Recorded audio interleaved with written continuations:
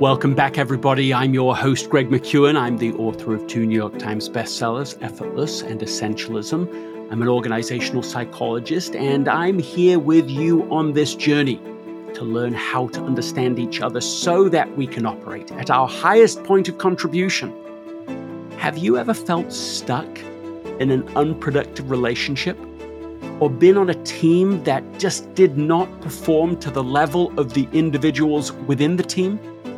Today I will share an inspiring story, some counterintuitive research that I've been learning from, and some actionable advice. By the end of this episode, you will be able to increase your own psychological safety while increasing the psychological safety of others so that you can make meaningful progress on meaningful work. Let's begin.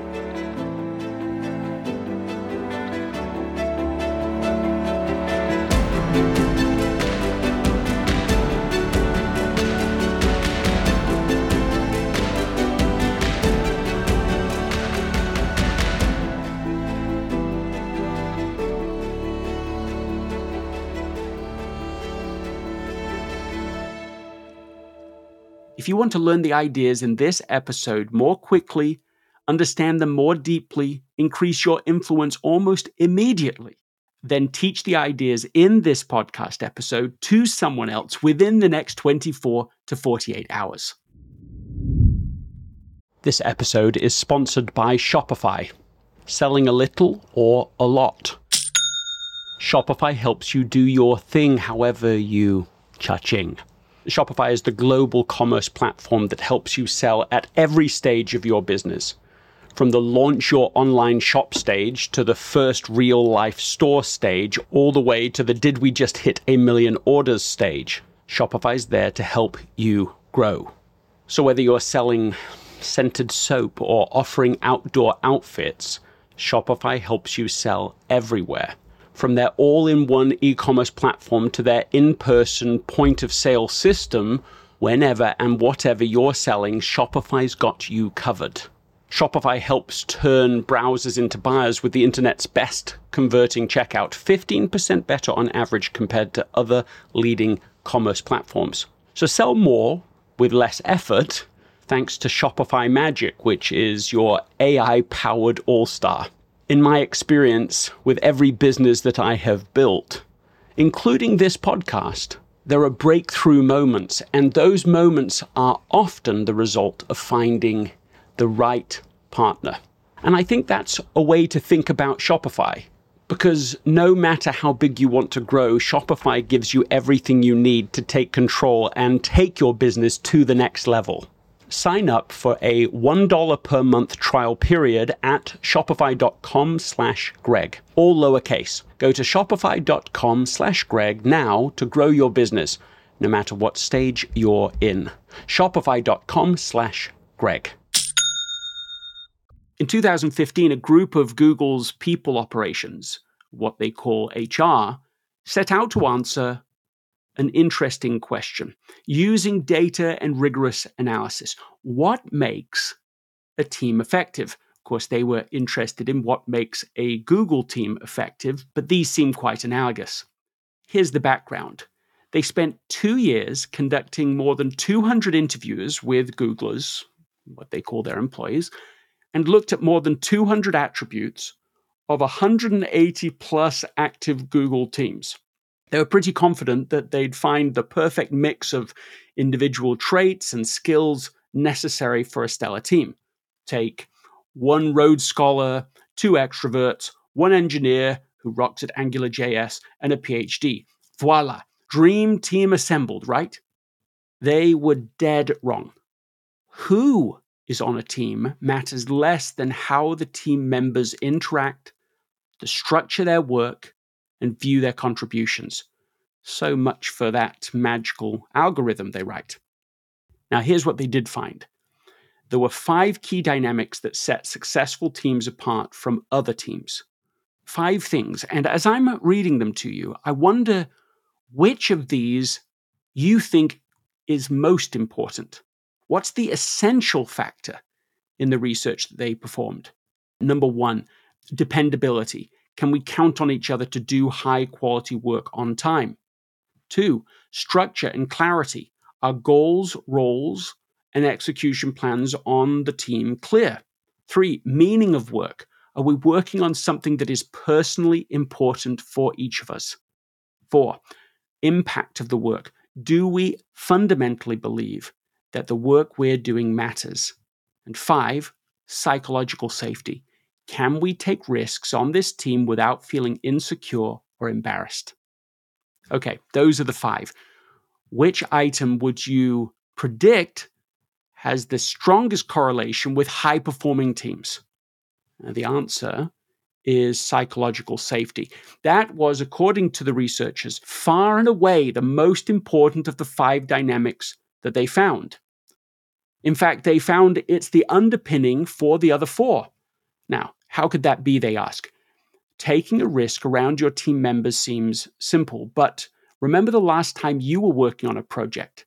Did you feel like you could ask what the goal was without the risk of sounding like you're the only one out of the loop? Or did you opt for continuing without clarifying anything in order to avoid being perceived as someone who is unaware? Turns out that we're all reluctant to engage in behaviors that could negatively influence how others perceive our competence, awareness, and positivity. Although this kind of self-protection is a natural strategy in the workplace, it is detrimental to effective teamwork. They continue, on the flip side, the safer team members feel, the more likely they are to admit mistakes, to partner, to take on new roles, and it affects almost every important dimension beyond this with employees. Individuals on teams with higher psychological safety are less likely to leave the company. They're more likely to harness the power of diverse ideas from their teammates. They bring in more revenue, and they're rated as effective twice as often by executives. They went beyond collecting and analyzing this data to creating a tool called the G-Teams exercise, which is, interestingly, a 10-minute pulse check on the 5 dynamics, a report that summarizes how the team is doing, a live in-person conversation to discuss the results, tailored developmental resources, and so on. And within 1 year of creating the G-Team tool and process, 3,000 Googlers across 300 teams used that tool. And of the teams that adopted a single new group norm, like, for example, kicking off every team meeting by sharing a risk taken in the previous week, improved 6% on psychological safety ratings and 10% on structure and clarity ratings. And of course, these things are, as we know, correlated with high-performing teams, that is, teams that can produce great results again and again, but without burning out. Laura Dellazona, who's a PhD, an executive coach, and an instructor at Stanford University, has taken up this research and suggested a series of things we can do immediately to be able to increase the psychological safety on teams. It's called High-Performing Teams Need Psychological Safety, and you can find it at Harvard Business Review. So I'm not going to go deeply into the items that she identifies, but just listen to some of them, and then you can read more if it's interesting. She identifies approaching conflict as a collaborator, not as an adversary, noting that we humans hate losing even more than we love winning. She suggests that we speak human to human, to remember that we are humans, they are humans. This person has beliefs and perspectives and opinions just like me. This person has hopes, anxieties, and vulnerabilities just like me. This person has friends, family, and perhaps children who love them just like me. This person wants to feel respected, appreciated, and competent, just like me. This person wishes for peace, joy, and happiness, just like me. Beyond this, she says, anticipate reactions and plan counter moves, replace blame with curiosity, and ask for feedback on delivery. I think the most important item that she mentions is the last, which is to measure psychological safety. There are, of course, a series of surveys on psychological safety that people can use. And one question within those surveys is, how confident are you that you won't receive retaliation or criticism if you admit an error or make a mistake? Just think of how often you've been in a relationship where you doubted the answer to that question, that your confidence was low. And when you do feel psychologically unsafe, what are your behaviors? Does it bring out the best work of your career? Do you give the most honest, vulnerable insights? Do you share the essential but highly vulnerable perspectives that you have that could help move things forward? Do you ask the question that could actually reveal the lack of clarity that the team has? I mean, of course not. So the position again is that the highest performing teams have one thing in common: psychological safety. That is the objective. Instead of spending time agreeing, disagreeing in ego battles and so on, is to create space between all of those things. And in that space is our psychological freedom. And in that psychological freedom is the ability to be able to understand each other, to be able to resolve conflicts, and not just resolve them, but transform them into productivity, into meaningful work. Let's talk about a specific, highly actionable thing you can do right now to apply what we've been talking about. This is a specific phrase that you can use. Creating psychological safety is, in my experience, a two-way street. I have found that sometimes in my desire to make someone else feel safe, I don't feel safe. And of course, if I don't feel safe to speak up myself, then I will end up avoiding problems. I won't say the things that need to be said. I won't correct what needs to be corrected. I won't speak up for myself and advocate for reasonable boundaries. And of course, if I don't feel safe to speak up, then I will end up avoiding problems until they're too big to solve in some instances. So the more precise question here is, how can I increase my own psychological safety while increasing the psychological safety of others? And there is one specific communication skill I think that really helps. And this is something that you can initiate within 2 minutes or less. And it is this: start by saying what your intent is not. That is, put into words what you believe the other person is fearful of, what is making them feel unsafe. You might begin with these 6 words. I don't want to suggest that. I don't want to suggest that. I don't want to suggest that, and in the space state what you believe the misunderstanding is. I don't want to suggest that you're not important to me. I don't want to suggest that I'm not willing to help you. And you can follow it up with, that is not the purpose of my communication with you at all. I think you can go quite bold on this, because you're removing up front a place where you imagine you could be misunderstood. Just think of when somebody comes into the office and asks that question, you know the question, oh, hey, can I just have 2 minutes? 2 minutes, of course, is never 2 minutes. Maybe it's 38 minutes, maybe it's longer, and we feel stuck. What can we say in that moment? We either say yes, a polite yes, or we offer some rude no. If we're in a senior position, maybe we can do that. But what if we could begin with that phrase? I don't want you to think that you're not important to me, that this project doesn't matter to me. I want to be able to be there for you. I want to be able to prioritize this. Right now, I'm in the middle of this thing. So can we schedule a time so that we can work on what you've raised for me? Can we schedule some time in an hour for us to be able to focus on this? Can we put something on the calendar to be able to go through this in some detail? So to be precise, you start by saying what your intent is not. Then you want to express what it is that your intent is. What is the purpose of your communication? And that combination helps to create psychological safety for you to be able to create a boundary, but also psychological safety for them because it helps to remove a fear that they already have.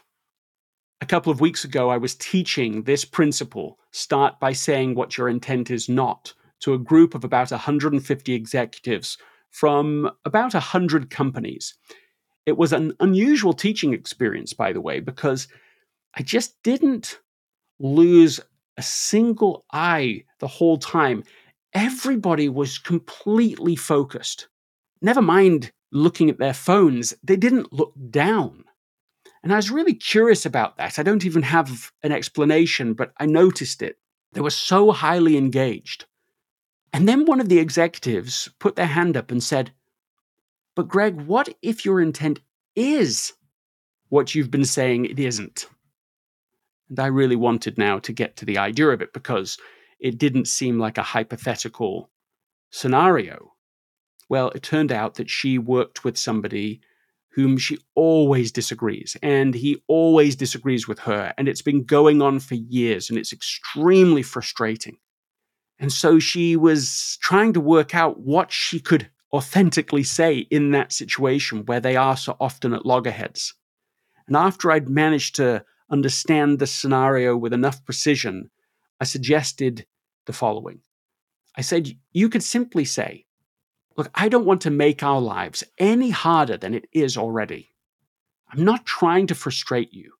I want to see if we can work together to find a way that's less painful for you and for me than it has been in the past. Are you willing to chat until we find a solution that's better than what we've been doing so far?" And let me just break this down again. There were 3 steps there. To state what your intent is not. That was I don't want to make our lives any harder than it is already. I'm not trying to frustrate you. Then number 2 is what your intent is. I want to see if we can work together to find a way that's less painful for you and for me than it's been in the past. And then something we haven't talked about in this episode, but I did previously on an episode called Choose Purpose Over Position, is to use the magic question. Are you willing to chat until we find a solution that's better than what either of us have been suggesting or doing in the past? I think that 3-punch combo can immediately introduce greater psychological safety into almost any interaction. Done right, I think it can allow you to talk about almost anything, however emotional it is, on almost any subject, however essential it is, with almost anyone, however tough or primary that relationship is. So if you have ever felt stuck in an unproductive relationship or team, then you can achieve greater psychological safety for yourself and for others by starting with what your intent is not, expressing clearly what your intent is, and by asking the magic question. Thank you so much for listening. So as we've discussed that 3-step process for creating psychological safety, I hope that you will think of someone that you can share this with today. Someone that you can teach these ideas to or use these ideas with within the next 24 to 48 hours. This is how you'll learn the ideas faster, get them deeper into the fabric of your own behavior, and also increase your positive influence in the world. If you found value in today's episode, please write a review on Apple Podcasts. The first 3 people that write a review will get free access to the Essentialism Academy. Just go to essentialism.com/podcast promo for more details. Remember to subscribe to this podcast so that you can get episodes on Tuesdays and Thursdays and invite members of your team at work and at home to listen along with you. Life is so short, we all want to operate at our highest point of contribution, do the essential work. And that means we have to up-level our ability to create psychological safety for ourselves and others. I'll see you next time.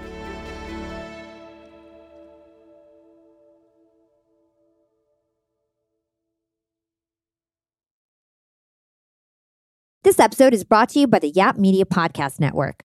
I'm Hala Taha, CEO of the award-winning digital media empire, Yap Media, and host of Yap Young and Profiting Podcast, a #1 entrepreneurship and self-improvement podcast where you can listen, learn, and profit. On Young and Profiting Podcast, I interview the brightest minds in the world, and I turn their wisdom into actionable advice that you can use in your daily life. Each week, we dive into a new topic like the art of side hustles, how to level up your influence and persuasion, and goal setting. I interview A-list guests on Young and Profiting. I've got the best guests, like the world's #1 negotiation expert, Chris Voss, Shark Damon John, serial entrepreneurs Alex and Layla Hermosi, and even movie stars like Matthew McConaughey. There's absolutely no fluff on my podcast, and that's on purpose. Every episode is jam-packed with advice that's going to push your life forward. I do my research, I get straight to the point, and I take things really seriously, which is why I'm known as the podcast princess and how I became one of the top podcasters in the world in less than 5 years. Young and Profiting Podcast is for all ages. Don't let the name fool you. It's an advanced show. As long as you want to learn and level up, you will be forever young. So join Podcast Royalty and subscribe to Young and Profiting Podcast, or YAP, like it's often called by my YAP fam, on Apple, Spotify, CastBox, or wherever you listen to your podcasts.